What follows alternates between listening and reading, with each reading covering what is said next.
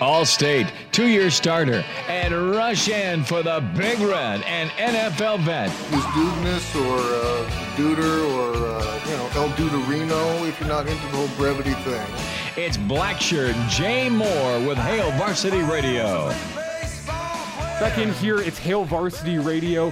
Presented by Currency, Connor Clark, and Elijah Herbal. As the Blackshirt Hour continues, we welcome Jay Moore to the show. You can find him and follow him on Twitter at JMoore44. And Jay, busy weekend of conference realignment. The weather was nice. Did you get out on the golf course like me and Schmitty on Saturday? We went in separate groups, but we both got out there. I think his game was a little bit better than mine. Did you get a chance to get out there? I know you've been dealing with that hip a little bit and trying to get out with the golf course this summer. I was able to play. We had our club championship out at Firethorn, and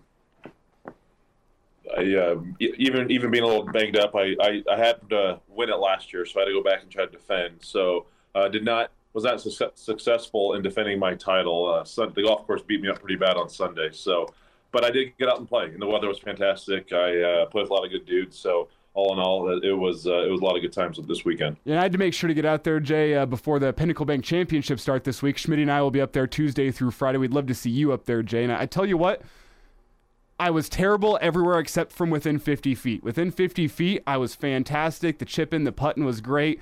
I don't think I hit a good iron shot all day.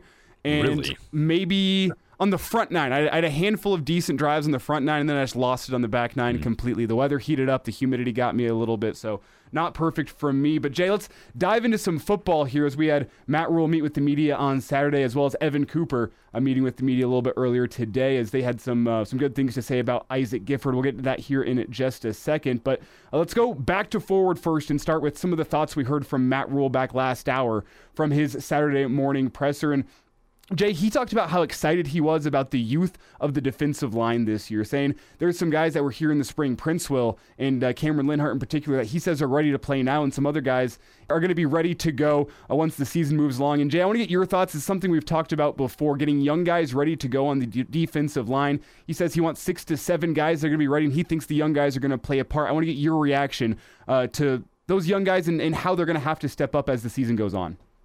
Yeah, they will. I'm sure some guys will get banged up, mid-game or miss a game or two. Hopefully not. But if you want them to be as prepared as possible in case of Ty Robinson, Elijah Judy, some of those older guys that we're going to rely on to step up and play get banged up, and they need to step in there and go make some plays. But it's you saw it. That's kind of the nice thing about getting them in the spring and getting them acclimated to the process and to the teaching of Coach Knighton early on. And you saw it during the spring game. Those guys flashed. Those young players. During the spring game, made some nice plays. So not surprised to hear that they are slated to contribute this year. And you got to that's one thing you got to have is you got to develop the youth. You got to make sure that they're ready to play. Be interested to see. Just I know being young, the game moves kind of fast for them, but I know it helps being brought in. And they came in during spring ball, so I hope things have slowed down for them. But just how complicated you want to make things for these young players.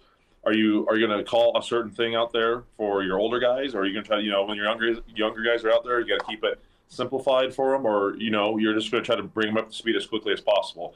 But I love to hear that the young guys, that they're going to lean on them, have them contribute. But again, they're still young. They're going to make some mistakes in there. And I hope that everyone stays healthy. The main starters on that 3-3-5 defense are able to, play, 80% of the snaps if need be. I know they're gonna get some breaks every now and then, but I always like to hear that the young guys are coming along very, very quickly, efficiently, and that's and especially the guys that came in last spring. You hope that they are a step ahead heading into fall camp. Jay Moore is with us on Hail Varsity Radio, and Jay, I want to get your thoughts on Jeff Sims thus far on the offensive side of the ball. What have you heard from him, and what is your reaction to the bit that we've seen from him thus far, whether that's film or whatnot, throughout this fall camp? Yeah, I think a lot still remains to be seen for him, because we know they've implemented it and they've reiterated, how much they want to run the football. Matt Rule said he loves the group of running backs he has, and they said they want to use a fullback. They want to huddle. They did certain things. He loved the way that they did things at Temple when they ran the football. Matt Rule said that. And so that being said, how much is Jeff Sims going to be involved in the QB run game?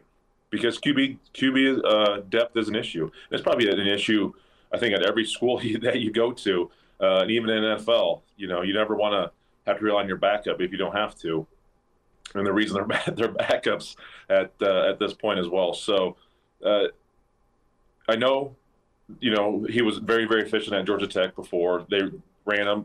I've seen plenty of highlights making him throwing some beautiful balls, passes over the middle, touch passes. He's able to put some zip on it. He's able to use his legs. I can't remember what defensive coordinator I was just reading some stuff about Jeff last year. I can't remember which one it was in the ACC, but he said he's really hard to tackle. He's really hard to take down the pocket, and he's a big guy. He's all of 6'4". I think Satterfield says he's built like a linebacker now. So with that being said, I imagine he's going to be involved. I wouldn't be surprised if there's going to be 4 to 8 designed QB runs for him, whether that's in a zone read, a QB power, a QB counter look. But I think you're going to have to utilize them. I think anymore in today's college football, you got to use if you can utilize the QB run game, because now you have to, you need all 11 guys in defense to matter in the count of how the play is broken down. So that, touching base on that again, it's what we saw in the spring game. I think it was very simplified. I don't think they asked too much of him. We saw him make some good throws there.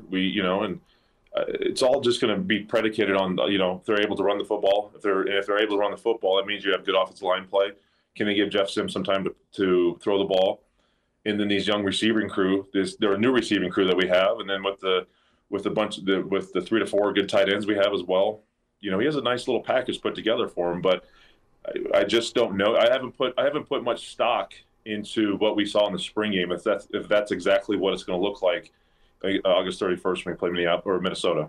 Jay Moore is with us here at Hail Varsity Radio. And Jay, you mentioned some of the young guys. Matt Rule also talked about those guys on Saturday, and he said what stands out about them is the speed they bring to the field, but what they need to get down right now during fall camp is just getting this offense down, knowing the playbook and knowing where you have to be at any given time. And Jay, you're a guy who lived with a high-level quarterback at Nebraska and Zach Taylor. You roomed together, and is it just that for the young guys? Because we hear so much, and we heard that from Jeff Sims at Big Ten Media Days, the importance of building chemistry with your wide receivers. How did Zach go about doing that, and how does a quarterback build that chemistry with a young wide receiver who is trying to learn the playbook and build chemistry and get himself on the field early all at the same time? How does a quarterback go about doing that? Yeah, there's multiple ways to go about doing it. I think some guys can be more involved in meetings with the wide receivers. If you watch Hard Knocks, you see it all the time. The QBs usually sit with the wide receivers in meetings and talking about things and saying, hey, on this route against this coverage, I need you to see this and sit down here, or I need you to break this off and go here, because that's what this. And the wide receiver coaches are obviously getting that across to the player, but sometimes when you're hearing it from the quarterback, that's building that trust and that relationship that you need, that's so important from the timing aspect. But then it just comes down to also spending more time on the field. You might go out there, 10 to 15 minutes before the walkthrough or the stretch to walk through some stuff with your wide receivers. You might spend 10 to 15 or 20 minutes after practice throwing some certain routes that maybe you struggled with during practice. Hey, we had this 7 route against cover 4, and I need you to do this and not that. Or, hey, this was man. Break this off just a little quicker, or come back to the ball a little quicker, or whatever it is. It's just there's so many different variables. But with young players, I think it's just gaining the trust of what the quarterback really wants, because you can talk about it, you can see it, you can break it down on film, but until you can actually do it on the field and then also walk through it, be there with your QB, and then do it against the defense, that's another aspect to it. But I'm sure all those things are being done between Jeff Sims and Billy Kemp and Marcus Washington. I know he's banged up, but and those other young receivers that they've had come in, and the tight ends. So it's just the little things, but again, it's a process, and it's only week 2 right now of camp. We still got a couple weeks left to go, so that relationship's still probably being developed and trusted as we speak. Jay, on the Big Ten Network Fall Camp Tour, they asked Matt Rule about the importance of, buying into running the ball, using the fullback, kind of that Nebraska football culture that the fans want to see. How important do you think that is for this team to really buy into that? And as for Matt Rule as a new coach, to really try and, get into that Nebraska culture football-wise? Yeah, I don't think it's going to take much for the guys to buy in from. I think you're kind of bought in already, and you better be, at this part of the process with the new staff and learning everything. You better be bought in, otherwise you might as well go into the transfer portal. You know what I'm saying? So, but I don't think. I know the fan base, myself included, is going to love to see it. And again, I'm still waiting to see what that's going to look like. What are we going to get into a 22 personnel, which means 2 tight ends, 2 backs, or a 21 personnel with 2 backs and 1 tight end, or whatever? Is it going to be out of the shotgun? Is it going to be more of a spread look? It could be multiple, right? And I think they might want it to be multiple as the season progresses and goes on. But the biggest thing is you have to get that physicality across that you want to run the football to your team, to your offensive line. They got to understand that, hey, we're running this thing 60, 70% of the time. And you better be working on it, developing it, have that mentality. You can always, you say offensive lineman, you want that, but you better freaking want it to get that done and own that time possession. And you get in the 4-minute period where you need to get 1 first down, you win the football game. You got to be able to run the ball, and you got to be able to run the ball when they know you're going to run the ball. Nebraska has not been able to do that for years. So having that mentality is, it's 3rd and 3, man, and we are running it. And wholeheartedly we're going to pick up this first down and get this game over. Or we know we're going to pick up this first down and keep this drive going to keep the defense off the field. So a lot of little different things that go into it, but I can't wait to see it because I truly believe they are going to run the football. I really do. And you just have to. It's the Big Ten. You can't throw the ball in November or late October, and you got to own the time of possession because you can just go down, the history of, and that's just the game in general, but that's why Wisconsin has been so good, and Ohio State, I know they're more dynamic, but you just look at Michigan and their uprising here in the last couple of years, their ability to run the ball, control the game, utilize multiple looks, have an elite offensive line. Those are all things we're trying to be. It's Jay Moore with us here on a Monday edition of Hail Varsity Radio as it's part of the Black Shirt Hour. The Black Shirt Hour continues as we'll have one more segment sitting down with Jay. Jay joins us for this extended chat every single Monday, and it's great to get caught up with him. We got to get Jay's thoughts on Washington and Oregon, further Big Ten expansion, Cal and Stanford. All of that's coming your way as Hail Varsity Radio rolls forward. We're presented by Currency. Again, one more segment coming your way with Jay. It's 3 minutes away here on Hail Varsity Radio. And now, back to Hail Varsity Radio. Jay Moore with us here, Hail Varsity Radio. A few more minutes with Jay as we talk fall camp and the weekend that was. And Jay, the big story from the weekend, we have to get your thoughts on it, is Big Ten expansion, Oregon and Washington into the conference as the Big Ten becomes the Big 18, if you will. Oregon and Washington, what do you think they bring to the conference in terms of a football sense, and what side of the coin are you on in terms of excited for the future but nervous about what this could mean for Nebraska as the conference just gets better and better from a football sense? Yeah, it was just a matter of time. Mm-hmm. I think we discussed maybe a week or two ago, and I said the Pac-12's toast. There is no more Pac-12. I didn't think it was going to move this quickly, but sometimes you gotta make moves. And we knew the Pac-12 was always going to struggle to get a TV deal because of just the time frames of their games. I mean, you're playing a 7 o'clock game. No one's up at 10 o'clock on the East Coast unless it's – I don't even know if it better be – even if it's a USC, UCLA type of game, where it might be a top 10 matchup. I mean, it's just the times for the games are tough to make it work for national TV coverage. But it's just becoming the conference – it's no longer a Midwestern conference. It's a national conference. The Big 12 is the national conference. The ACC is still the ACC, right? But we'll see how that's going to look. SEC is becoming a national conference, and not surprised. It's just the evolution of the game, the money with the big contracts, and athletics fund most universities, and that's just how it is. And you gotta have the TV money, you gotta have the attendance, you got to be among the best of the best. And if you can't get there, then you got to figure something out. And that's what USC and UCLA saw. They saw the writing on the chalkboard early on, And then you saw Colorado make that move, and then Oregon and Washington. Not surprised. You'd heard rumblings about them potentially coming over. Makes total sense. I love getting the best of the best. I'm not too concerned. I don't want Nebraska to be like, oh man, we got too many good teams in there. Hell with that. Let's become better than them. We can beat those guys. We can hang with those guys. There's no reason why we can't hang with everybody in this conference. I truly believe that. So I hope we get more. I would be surprised if it's up to 24 teams here in the next 2 years.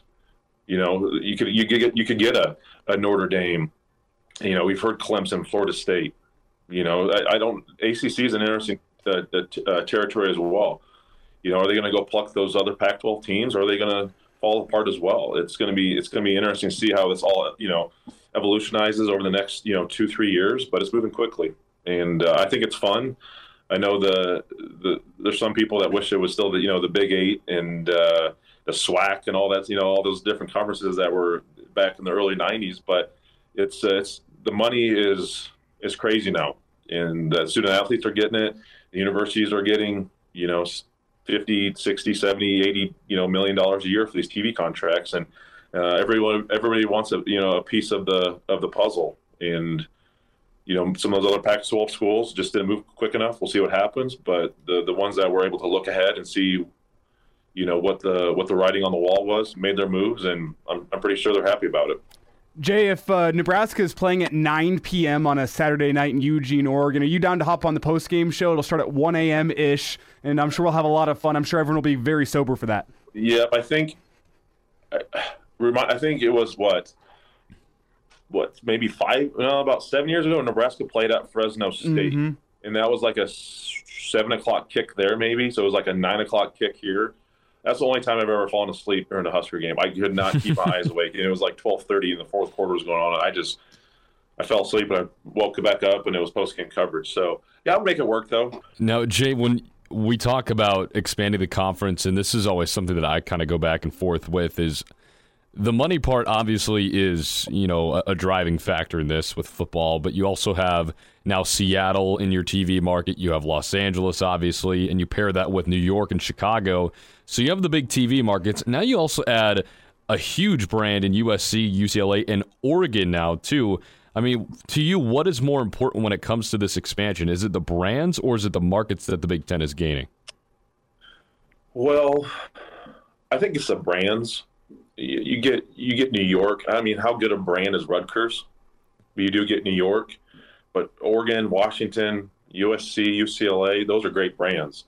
Nothing against Rutgers, but to be honest, how many people actually pay attention to Rutgers, football or basketball in the New York area? I don't know. Like, it'd be interesting to see. I'm sure there's data on the numbers you could catch, but I do think it's more brand based.